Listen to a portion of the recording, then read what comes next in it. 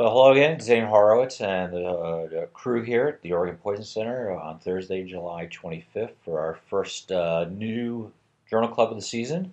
And we'll be talking about trying to catch some Z's, the Z drugs that have been on the market recently.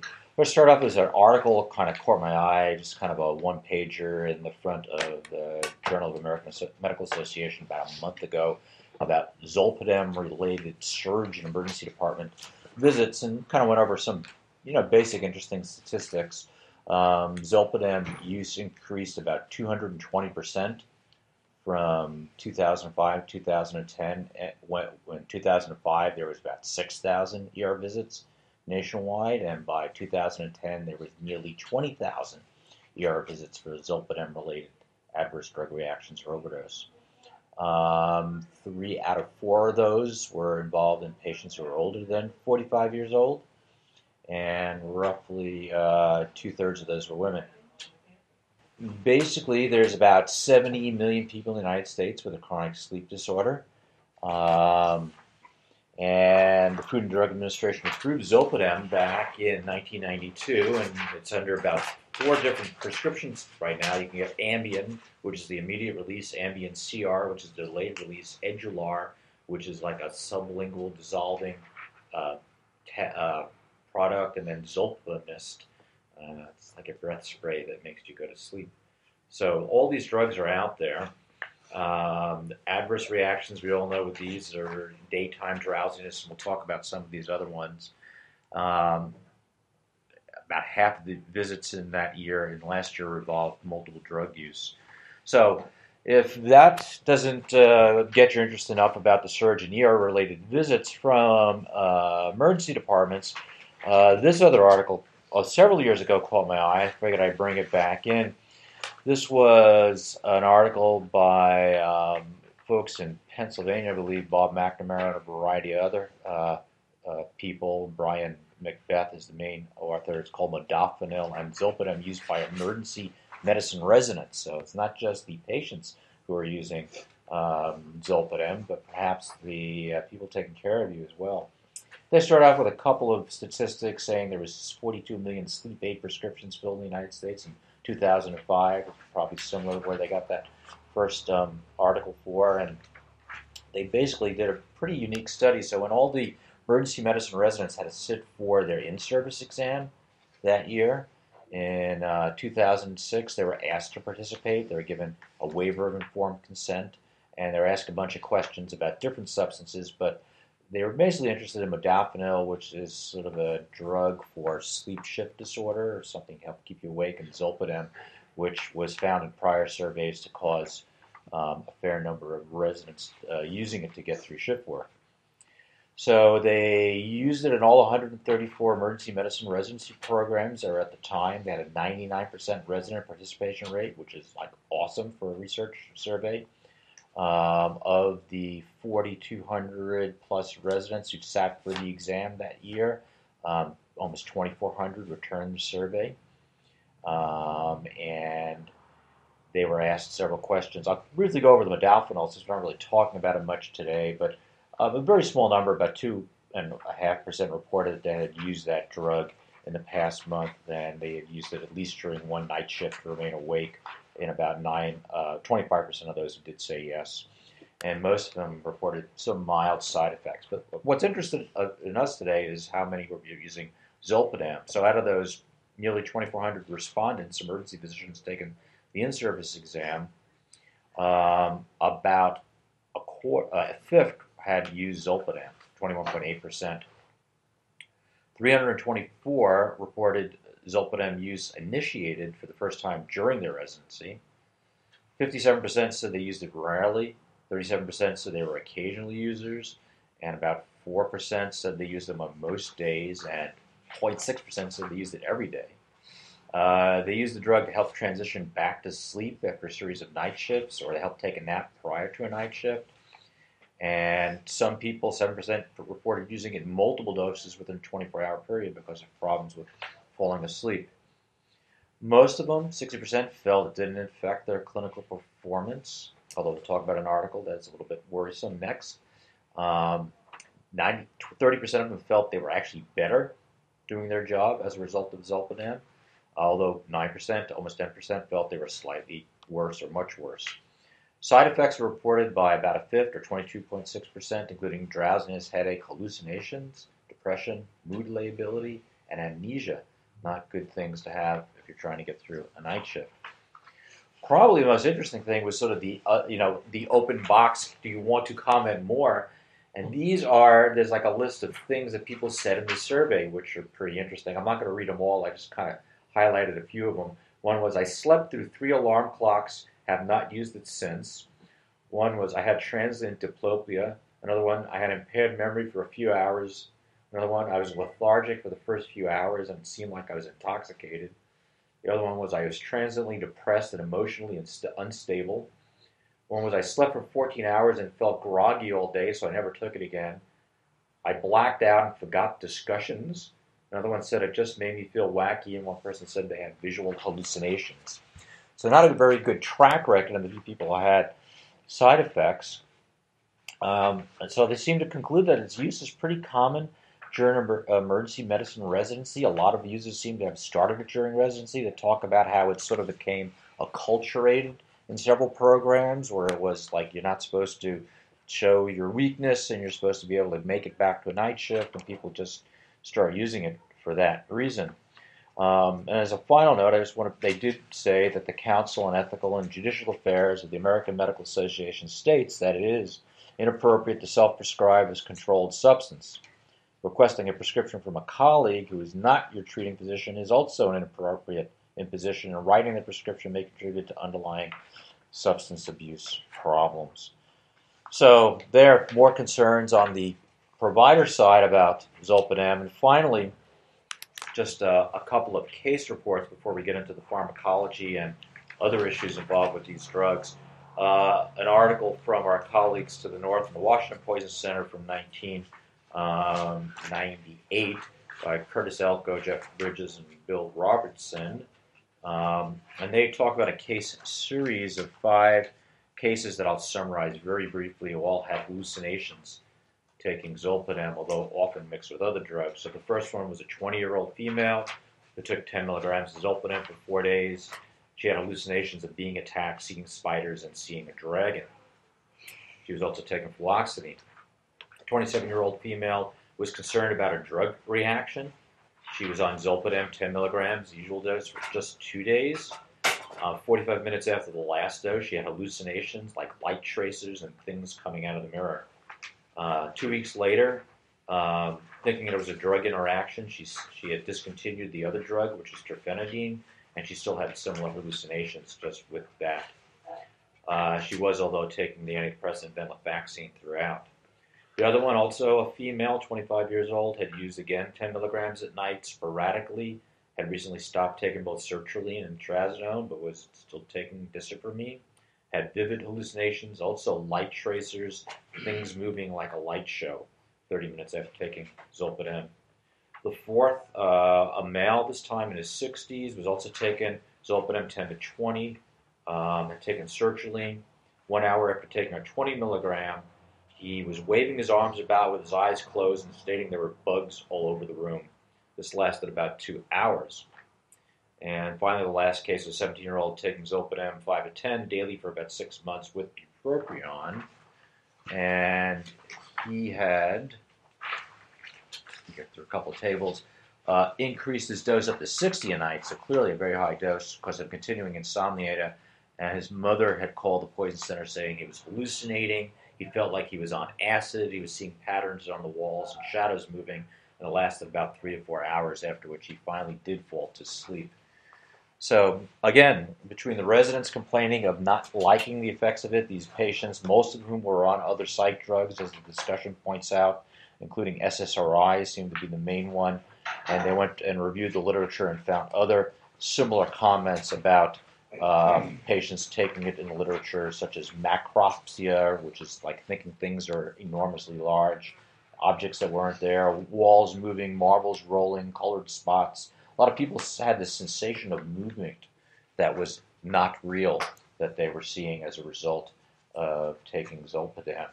So this is sort of the trend with a lot of drugs. They try to replace a drug that previously had problems, which are the benzo class of sleep aids, and we think this is safer, it's not a benzo. But as we'll see as we review the next two articles written by Naren Gunja in the most recent journal of JMedTox, we're going to review the pharmacology, the forensic toxicology, and the side effects of these drugs, and perhaps they were not as much of a breakthrough drug as we thought they might be. So to start off with our discussion for today is our brand new fellow, Jen Stefani, telling us a little bit about the clinical toxicology of these drugs.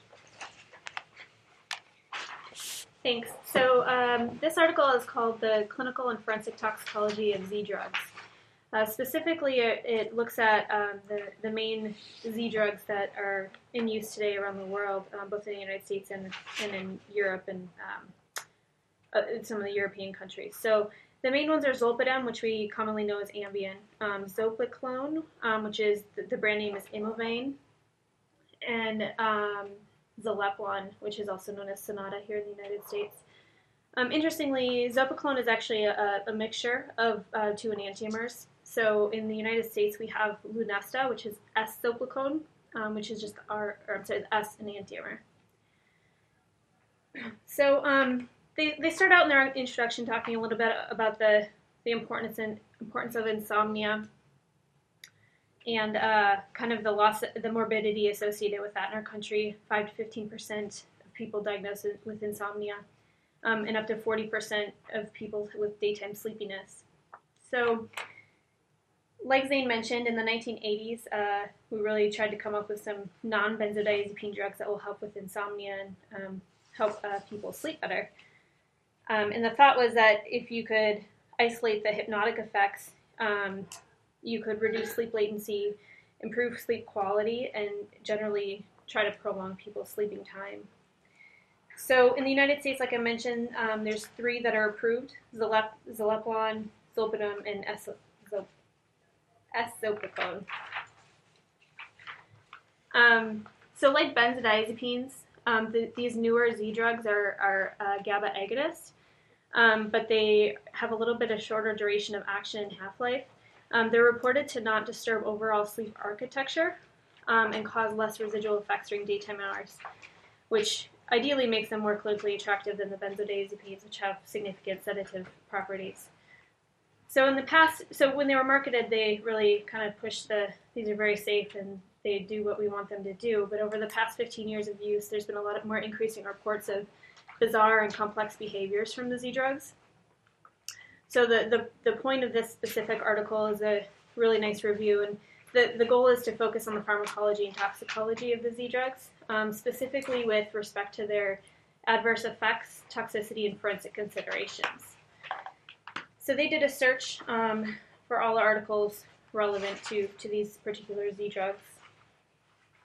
So when we review the pharmacology, just to take a step back and look back at the benzos. So the benzodiazepines work by binding non-selectively to the omega-1 and 2 receptor subtypes of the GABA-A receptor, which leads to increased opening of the chloride channel and inhibitory effects in the CNS system.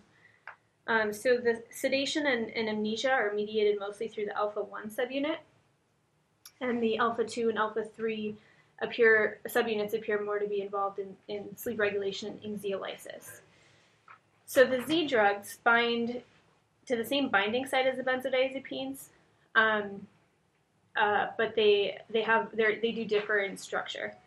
So Zolpidem acts mostly through the alpha-1 containing GABA receptor and the GABA-A receptor, but it also does have some agonists at the alpha-2 and 3 subunits. It has very little effect at the alpha-5 subunit. So it's considered a very potent sedative and hypnotic, but it has very minimal anxiolytic effects. So the standard dose that we use is 10 milligrams taken at bedtime, although we'll see as we talk about it a little bit more, there have been lower dose recommendations for specific patients, specifically elderly and people with hepatic impairment. There's also some extended release preparations of the Zolpidem that are starting to come out a little bit more.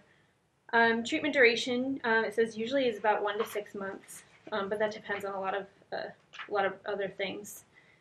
Clinical efficacy of the Z drug or of zolpidem is said to be comparable to short and long-acting benzodiazepines with regard to sleep onset, duration, and quality of sleep. So moving on to zopiclone, actually has its chemical structure is not similar to zolpidem or the benzodiazepines, but it has similar pharmacokinetic effects. So, like I mentioned, this is a racemic mixture of two enantiomers, and only the S enantiomer is marketed in the United States. But the zopiclone, the racemic mixture, appears to be used more in Europe. The alpha-1, it works mostly against the alpha-1 subunit, and the duration of action is the longest of the Z drugs, actually extending up so it's comparable to some of the short-acting benzos. So because it lasts a little bit longer, zopiclone is recommended more for the induction and also for maintenance of sleep. S-zopiclone, the enantiomer, actually has greater efficacy at the alpha-2 and 3 subunits, and it has a little bit a shorter effect. So they add in the R enantiomer to get more of that alpha-1 effect for a little bit more sedation. The Zaleplon, the third one, which we know is Sonata, it has selective binding to the alpha-1 subunit and very low affinity to the 2 and 3 subunits. So this one in particular is very short-acting. So it's really marketed to reduce sleep latency, specifically to decrease the amount of time falling asleep. And then it's also recommended for those who have middle of the night awakening. But because it's so short-acting, it doesn't do very well for sleep maintenance throughout the night. So looking at pharmacokinetics of these drugs, they're all rapidly absorbed and they all have short half-lives. They have rapid peak levels. And again, this is ideal for this kind of drug. This is what you would want because you want to reduce sleep latency, but you want to minimize the prolonged later effects. Zolpidem specifically is 90% protein bound. It's metabolized by P450 system, specifically CYP3A4. Elderly patients and those with liver disease have a higher time to maximal concentration and a half-life, so that's why they recommend that the dosage reduction for these groups. And as Zane mentioned, there's multiple formulations for this, so sublingual in addition to some others. Importantly, in January of this year, the FDA released a safety announcement kind of addressing the lower dosage and recommended not only in elderly people but also in women for a lower dosage due to delayed elimination and some residual daytime effects that they were seeing. So with regard to zopiclone, again, this one is the longest latency and half-life, so it has the most potential for residual effects. It's the S enantiomer that we use here. The onset is shorter and offset is faster, so that could potentially have a little bit less prolonged sedative effects and sleepiness effects than the racemic mixture. These are metabolized by oxidation, methylation, and decarboxylation, and the active metabolites are renally excreted. Interestingly, this is the only Z drug where the dosage reduction in patients is recommended if they have renal impairment because of the renal excretion. But that's only for the racemic mixture and not for the S-zopiclone. And then the Zaleplon has the shortest half-life, again, so this one has rapid onset, rapid offset. It does have significant first-pass metabolism, so it's pretty low bioavailability, which is why this one should be reduced also with hepatic impairment. Interestingly, this one is not really metabolized by the CYP3A4 as much as the other ones. Its main metabolism is through aldehyde oxidase. So overall drug interactions are pretty predictable for these drugs, mostly relating to the CYP3A4, as that's how zolpidem and zopiclone are metabolized. They've looked at flumazenil, and it does appear to antagonize the sedative effects of the Z drugs. And then they also note that combination of zolpidem and benzodiazepines has been shown to significantly increase the risk of hospitalizations and falls, which is kind of expected. As far as adverse effects, generally the most common effects are headache, GI upset, and dizziness. Again, these effects are worse in elderly patients. Some of the less common adverse effects include pruritus, visual disturbance, and xerostomia. And the residual daytime effects, which Annette will talk about, is pretty major problem as well. So in 2007, there was actually the FDA released a list of a bunch of drugs, including the Z drugs, recommending stronger labeling because of the potential risk for sleep-related behaviors such as sleep eating and sleep driving.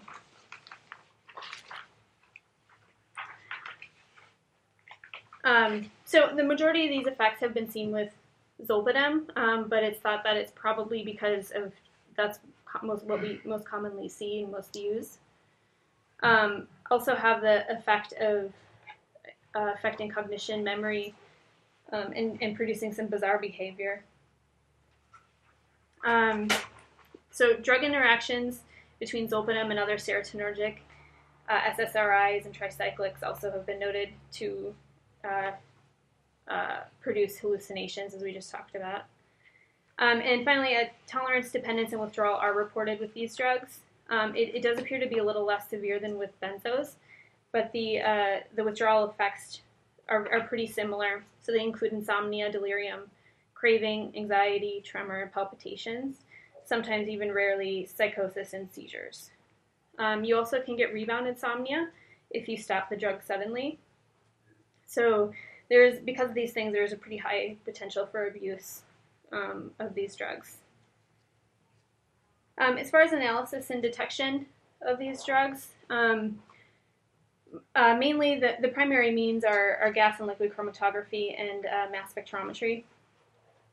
And these methods are also useful because you can then also detect benzodiazepines and other drugs as you're looking for the Z drugs. So blood and urine are the most common bodily fluids that are tested. Urine is nice because it actually has a longer detection window because it hangs around a little bit longer. So the detection window in plasma is about 6 to 20 hours, and in urine it goes out to about 24 to 48 hours. And this is probably increased with supertherapeutic ingestions, which we've seen do happen. So they've really been looking into doing a lot more testing on these drugs, specifically for in drug-facilitated crimes. And again, the maximum recommended time intervals for detection are 48 to 72 hours. They've also done some oral fluid testing. It's pretty simple. It's not invasive. So people have proposed to do roadside testing. It's a low risk of transmissible infection as opposed to having to deal with blood. And it's more likely to show very recent drug exposure. But of course, there's disadvantages, which include inadequate saliva volumes, interference from food, and lower drug concentrations than what we see in the urine. They've also talked about doing hair analysis, and really that would be useful for mostly just for confirming prior exposure to the Z drugs. But in general, detection in the hair is difficult, mostly due to just low uptake into the hair. The other difficulty is that it has to be interpreted pretty appropriately because that has to be based on the limits of detection. Specifically, you wouldn't be able to tell exactly what dose they ingested, and just there's very poor uptake to get a positive result in the first place. So they're definitely starting to test for these drugs more in forensic toxicology, and they've done now some studies with postmortem redistribution. So depending on the Z drug, it is a little bit different. So zolpidem has been reported to have pretty significant postmortem redistribution, and as well as Zopicon.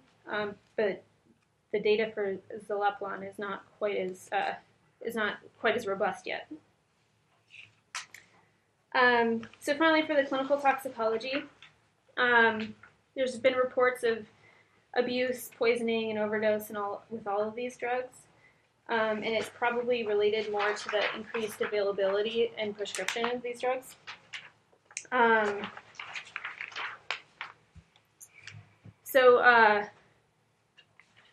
Specifically for Zolaplan, the pharmacokinetic data is a little bit better, so they think that there's a little bit lower risk of toxicity and fatalities for this specific drug. But again, the detection window is a little bit more limited because it's so short acting. And so we might actually just be missing a lot of these cases. They talk about a few studies looking at specifically the toxicity involved with overdose. So Garnier in 1994 reported ingestions up to 1.4 grams of zolpidem, and he did see coma, respiratory depression, cardiovascular toxicity, and death. And since then, they've also reported more stories of agitation, hallucinations, and psychosis from overdoses. They've also seen hemolytic anemia, methemoglobinemia, specifically from Zopiclone, and they think it's probably related to oxidative stress. With regards to pediatric ingestions, the onset of the drowsiness usually comes on pretty early. And fortunately, few cases actually require any intervention. Usually they've just been watched, and within the first hour, if there's no significant effects, they generally do okay. Interestingly, for Zolaplan, some manufacturers have added a blue colorant just to minimize the covert drug administration, so you know if you're getting something that someone else might have put in your drink. So treatment for generally for all the Z drug overdoses is largely supportive. Most times you can expect a complete recovery within 6 hours. The use of activated charcoal is generally not recommended due to the increased risk versus benefit, specifically because most of these people probably will be a little bit sleepy. So they talk a little bit about flumazenil. It does show effect to reverse the effects. However, like in benzodiazepines, you have to use a lot of caution, specifically in polydrug or unknown overdoses, just to be careful about unmasking some proconvulsant drugs and possibly leading to further seizure activity. There's been a few reported deaths, but mostly it's because of secondary to bizarre behavior, falls, or accidents. So in the study that I mentioned by Garnier, 6% of the zolpidem overdose cases died, but they did note that none were directly attributed to the zolpidem. And the majority of cases also that involve zolpidem who died had mixed drug overdoses. So it definitely could have been related to another ingestion. So most commonly, as we see with a lot of other ingestions, alcohol, antidepressants, and benzodiazepines and opioids are common. So they looked at, and then another study looked at the fatal toxicity index, and it had the Z drugs had a lower FTI than other drugs. So the zolpidem and Zopiclone had 2 deaths per million prescriptions written, while benzos had 7 per million, and barbiturates had 150 deaths per million prescriptions. So overall, compared to the others, the Z drugs did have a lower fetal toxicity index. So finally, they just talked generally about the short half-lives of these drugs, and they just talked about how the fact that a lot of times it's difficult to find in forensic cases just because they're usually metabolized prior to being able to get the samples. All right, good. Sort of a summary of the three drugs and their pharmacology there. I mean, they did cite some numbers that forensically, may come up, although certainly there hasn't been enough experience to say, where they lie. Therapeutically, at least Zolpidem therapeutic maximum concentration is about 100 to 200 nanograms per mil, and then fatal cases about tenfold higher than that at 1,000. So that's at least one perhaps number to keep in mind. And again, it's hard to interpret these because you mentioned there's some post-mortem redistribution that occurs in some of these cases. But most of the deaths that occurred, at least so far, have been these polydrug or polysubstance abuse scenarios where they're using more than just Zolpidem alone. So it's always hard to figure out what to do with patients when they come in. They just take some Zolpidem, they get a little sleepy, we usually watch them, they get fine. Same thing on the pediatric cases, they get a little sleepy, we call them back. If they're too sleepy, we send them in. Nobody has a threshold yet, although we're trying to come up with a good protocol for that at both of our centers here to try to figure out when to send the kids in who've taken maybe one or two of their parents or caregivers Zolpidem, because none of these are really approved for use in toddler-size children for any reason. So perhaps the more bizarre thing that happens with Zolpidem specifically, and perhaps the other drugs, which we haven't looked at, is these bizarre events like sleep driving and sleep eating and sleepwalking and bizarre parasomnias. So to tell us a little bit more about that and its impact on other human performance behaviors is our fellow Annette. Alrighty, so I'm going to be talking about in the Z zone, the effects of Z drugs on human performance and driving. I'm going to sort of skip through the introduction because for the most part we've already talked about it, but they're focusing on Zolpidem, Citalopram, and Exopiclone. And they do mention again that in March of 2007, these were part of the drugs that were mentioned by the FDA requiring stronger labeling. Based on parasomnias such as sleep eating and sleep driving. Since 2007, Australia itself has shown higher reports associating Zolpidem and parasomnias, amnesias, hallucinations, and suicidality. And they've actually done some retrospective analysis that does show some increased risk prior to all the publicity that took place in 2007. They're actually looking at in this particular review, at the adverse effect profile of these drugs, particularly looking at human cognition, behavior, next day performance, and driving ability. So when it comes to cognition, it appears to be a dose-dependent effect on anterograde amnesia, and tends to be an inability to remember the parasomnia or the complex behavior. They actually looked at healthy volunteers, and 6 hours after administration, there was impaired word recall and recognition that appeared to be dose-dependent in fashion. At that moment in time, they did not notice any effect with Citalopram at doses up to 20 milligrams. They actually looked at Zolpidem at a dose of 7.5 milligrams. It appeared to impair memory and cognitive function using the digit symbol substitution test, the word learning test, and the Sternberg memory scanning test. And it looks like Esopiclone, an enantiomer, failed to have that same effect. And when they actually did sleep restriction protocols, there was significant next day residual effects. So if you actually didn't go to sleep and have difficulty getting a sufficient amount of sleep, you were more impaired. It appears that there is some tolerance in the benzodiazepines. However, when they actually check the Z drugs, they do not appear to develop tolerance. So the more you take of the medication doesn't prevent you from developing these bad side effects. And it appears that even if you take it nightly for an extended period of time and they woke you up in the middle of the night, it didn't get any better.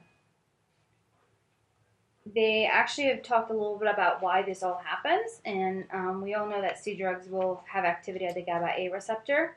They think that there might be some that is proportional to the binding affinity, and they think that some of the metabolism substrates might actually lead to a higher incidence of these effects.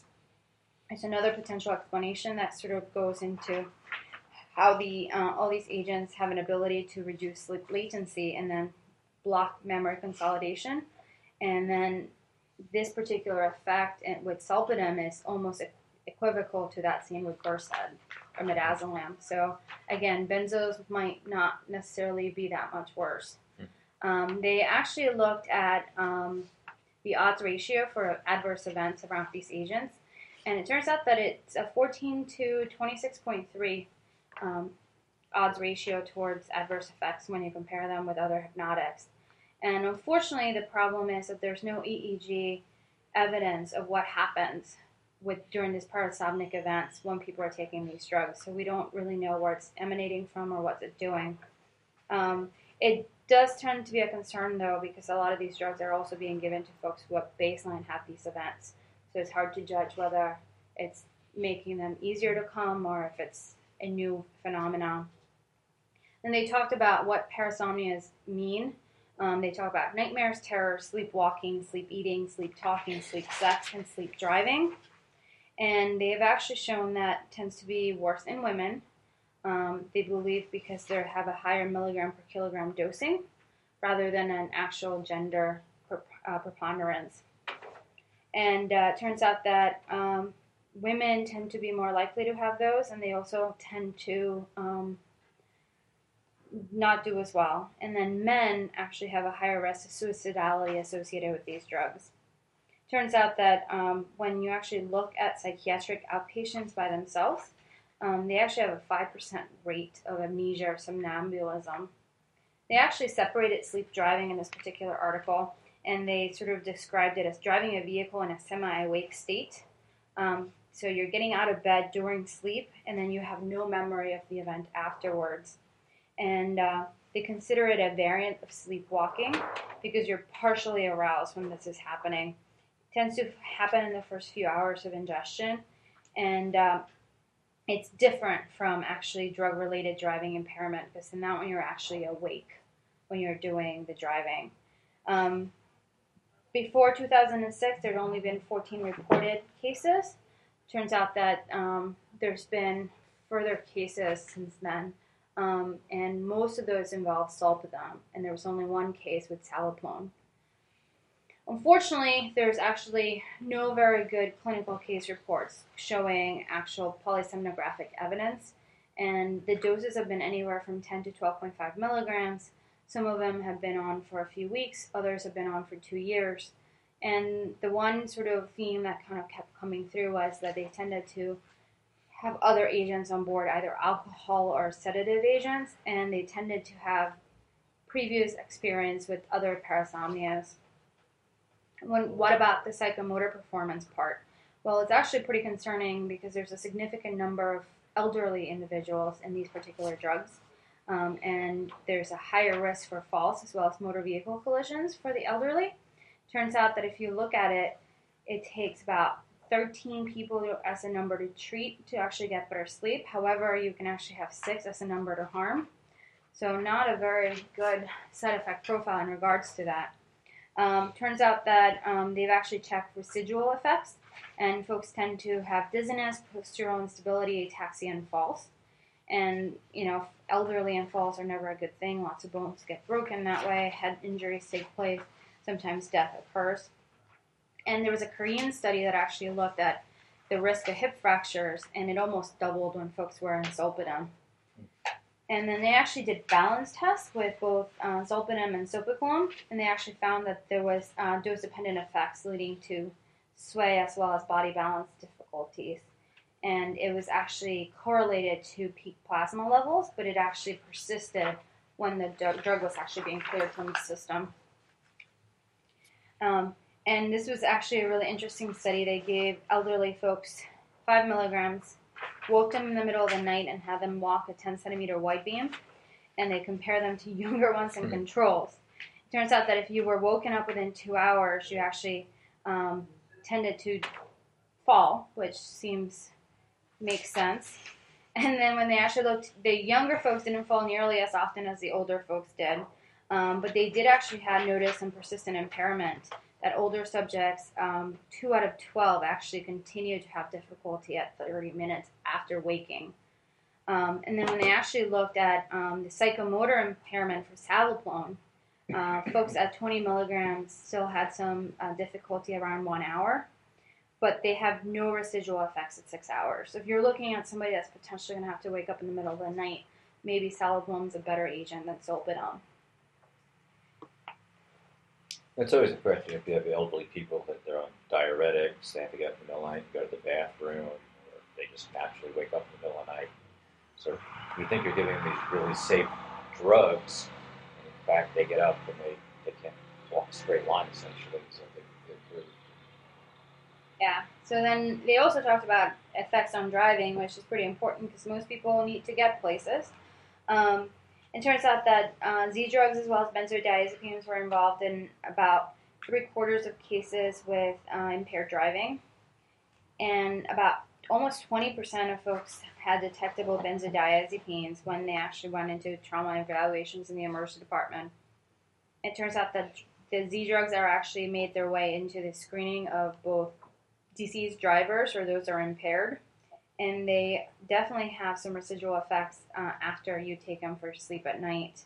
Turns out that Canadians found that you could double your risk for motor vehicle crashes after you took any sort of hypnotic medication, and you actually increased your odds ratio in the UK to 1.62 after including both benzos and zopiclone in that particular study. And then when they actually looked at drivers that had died, zopiclone was the most frequently encountered hypnotic drug that was present in their postmortem samples. So there's a question as to whether the risk was actually associated with increased dosing because they tended to have higher levels than you would have expected in their postmortem samples. And it turns out that women, again, will drive significantly worse than men when they take the same dose of zolpidem. What's new? Wow. On the record. And then in regards to driving impairment, they actually do a on-the-road driving test. It's considered the gold standard. It turns out that zopiclone at doses of 7.5 milligrams led to driving impairment. And that was the morning after, and the middle of the night dosing was the most concerning. Now you add alcohol to the picture, and to be honest, not a high dose of alcohol, 0.03%, and you actually make things worse. If you actually end up with a 15 milligram dose of zopiclone, it can actually lead to persistent driving impairment throughout the afternoon, and even up to 16 hours after you took it the night before. And then Zalopone actually has not been shown to impair driving in the morning. So it seems if you're looking at somebody that's going to drive the next day and somebody who's going to have to wake up in the middle of the night, the safest agent currently is Zalopone. However, you got to be careful because once you start getting above therapeutic dosing, which a lot of people actually do, then you increase your impairability.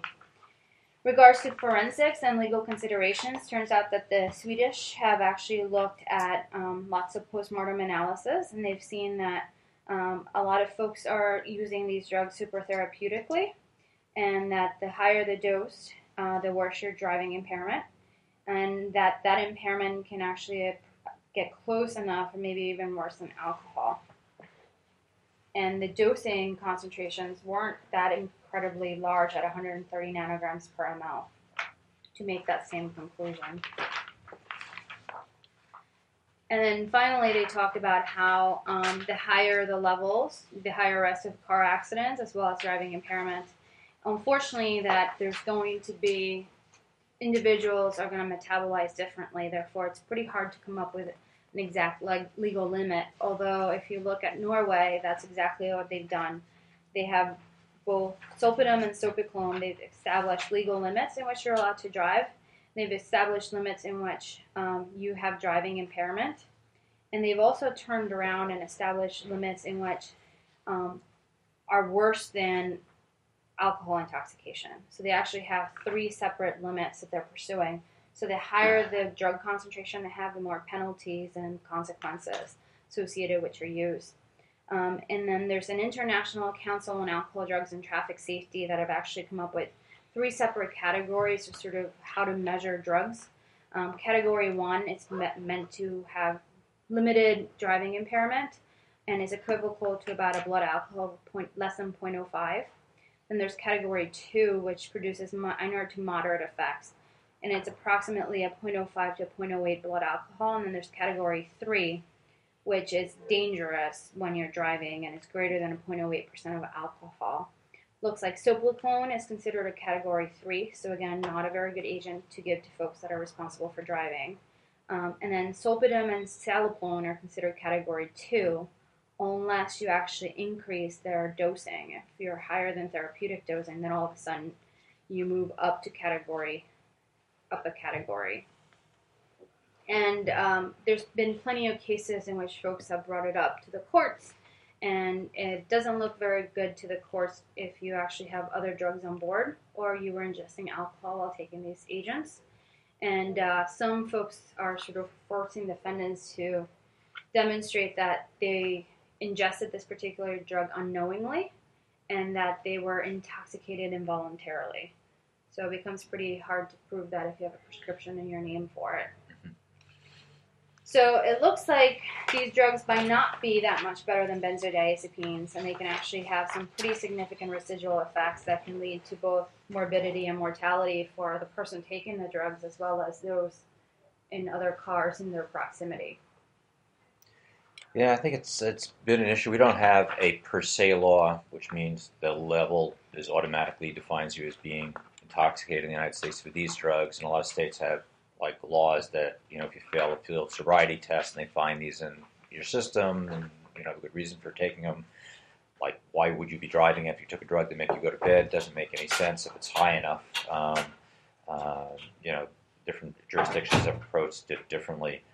There were some high-profile cases like senators and congressmen who got caught driving the wrong way that I think opened the can of worms on this and highlighted this. And it's some high-profile criminal cases where people tried to use the Ambien defense, if you will, that they committed their crimes and the influence of this amnestic event, and whether or not they were decided that they were going to commit a crime or not, certainly up for grabs. I'm not going to get into the details of that.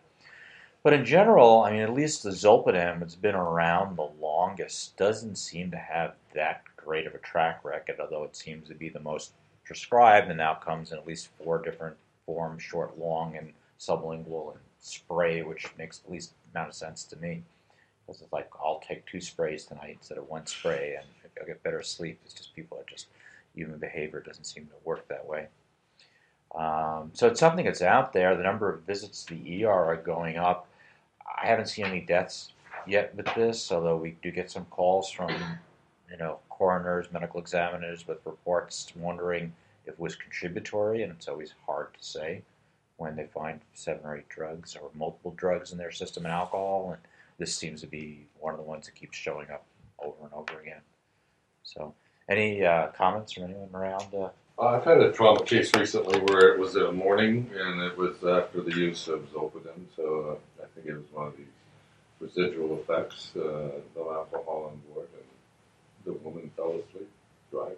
It's very worrisome, actually. It's one of the reasons why I always refuse to write a prescription for insomnia from the emergency department. I just don't think it's too high risk, and these articles, I think, reinforce that. And even though the patient and sometimes the resident makes a good case for why we should have sympathy for this person that can't get to sleep, I just don't take that risk for using these drugs in a patient that we're just meeting for the first time, and especially the elderly. I don't think it's very safe to do that. Yeah, I mean, naturally, as you get older, you actually do sleep less, and you cycle through the different REM cycles, less, and so you get a lot of elderly people come in, I just can't get sleep, and they always want some. People, their doctors tell them to take Benadryl, which is an equally bad drug for all the anticholinergic side effects, and they're on all the different benzos that have been out there. Clearly, all the benzos have been related to strongly. There's tons of articles out there about hip fractures and falls and mortality and next day driving fatalities, and I think that is finally catching up with at least zolpidem. I don't know about the other 2 just yet, but as they get bigger market share, perhaps we'll see more of that as well. I think it's kind of cool that they did a study that like woke these people up in the middle of the night and tried to walk them up and down like a balance beam kind of thing. And see if they fall off. And we had a physician impairment case in Tallahassee Yeah. Physician was chronically using self-prescribing Ambien, and came into work one morning. Supposedly, had a sleep study the night before and couldn't get to sleep for the sleep study. And so they gave him Ambien, and he came to work the next day and he was totally impaired. Yeah. And just mumbling to family members and that sort of thing, and ended up losing a license over it. Yeah. No, yeah, I say a big word of caution to anyone in emergency medicine or any other field out there that's listening to this. About 20% of the emergency medicine residents are taking these drugs, and it's probably a really bad idea to overemphasize that you're going to show up for work one day just acting goofy, and it's going to impact the rest of your life, as that case example has showed us. There's probably better ways to deal with sleep and sleep-wake cycling in general. So any thoughts from our colleagues in Utah? I mean, you guys are at the retail pharmacy end of things, so are you seeing a lot of this being handed out with prescriptions over the counter? Yeah, we see it really frequently. I think Ambien is one of the most dispensed drugs to older patients. The older patients, yeah. Yeah. Precisely a group that probably shouldn't really be on these drugs. Yeah, ironically, we hear about the Zaloplan as being the safer in a lot of aspects, and I think it's the least commonly seen. Yeah. Yeah. That's what it sounds like. Because it's more expensive. Yeah. Yeah, That's I was- what insurance companies won't cover it. Yeah. I wonder, are there any studies of trazodone head-to-head with these drugs? Because trazodone's used commonly. Yeah. Right. Yeah, I mean, I think I haven't seen a head-to-head as far as next-day impairment or putting people in driving modulators or anything like that. We can take a look and see if there's anything out there. I do know the postural hypotension part of it is pretty significant because it does have some alpha blocking things. So, I mean, the big risk is you don't want to have an old person stand up in the middle of the night, their blood pressure drops to like 70/30, and boom, they go down, hit their head on the way to the bathroom. That always makes me a little nervous. I think, I'm not sure if trazodone's on the classic Beers list of medications. We have it up on the back wall in fine print there, but I know that all of the anticholinergic related medications are, for similar reasons. People wake up and get goofy in the middle of the night. So there is no quick chemical answer to elderly insomnia, except it's okay to take a nap during the day and maybe not sleep as much during the night. That's a normal And I don't know if part of aging. I've never heard of people dying of insomnia. No. So just have to counsel people that it's a natural part of their cycle of life. Say it there. Hakuna Matata. Until next time.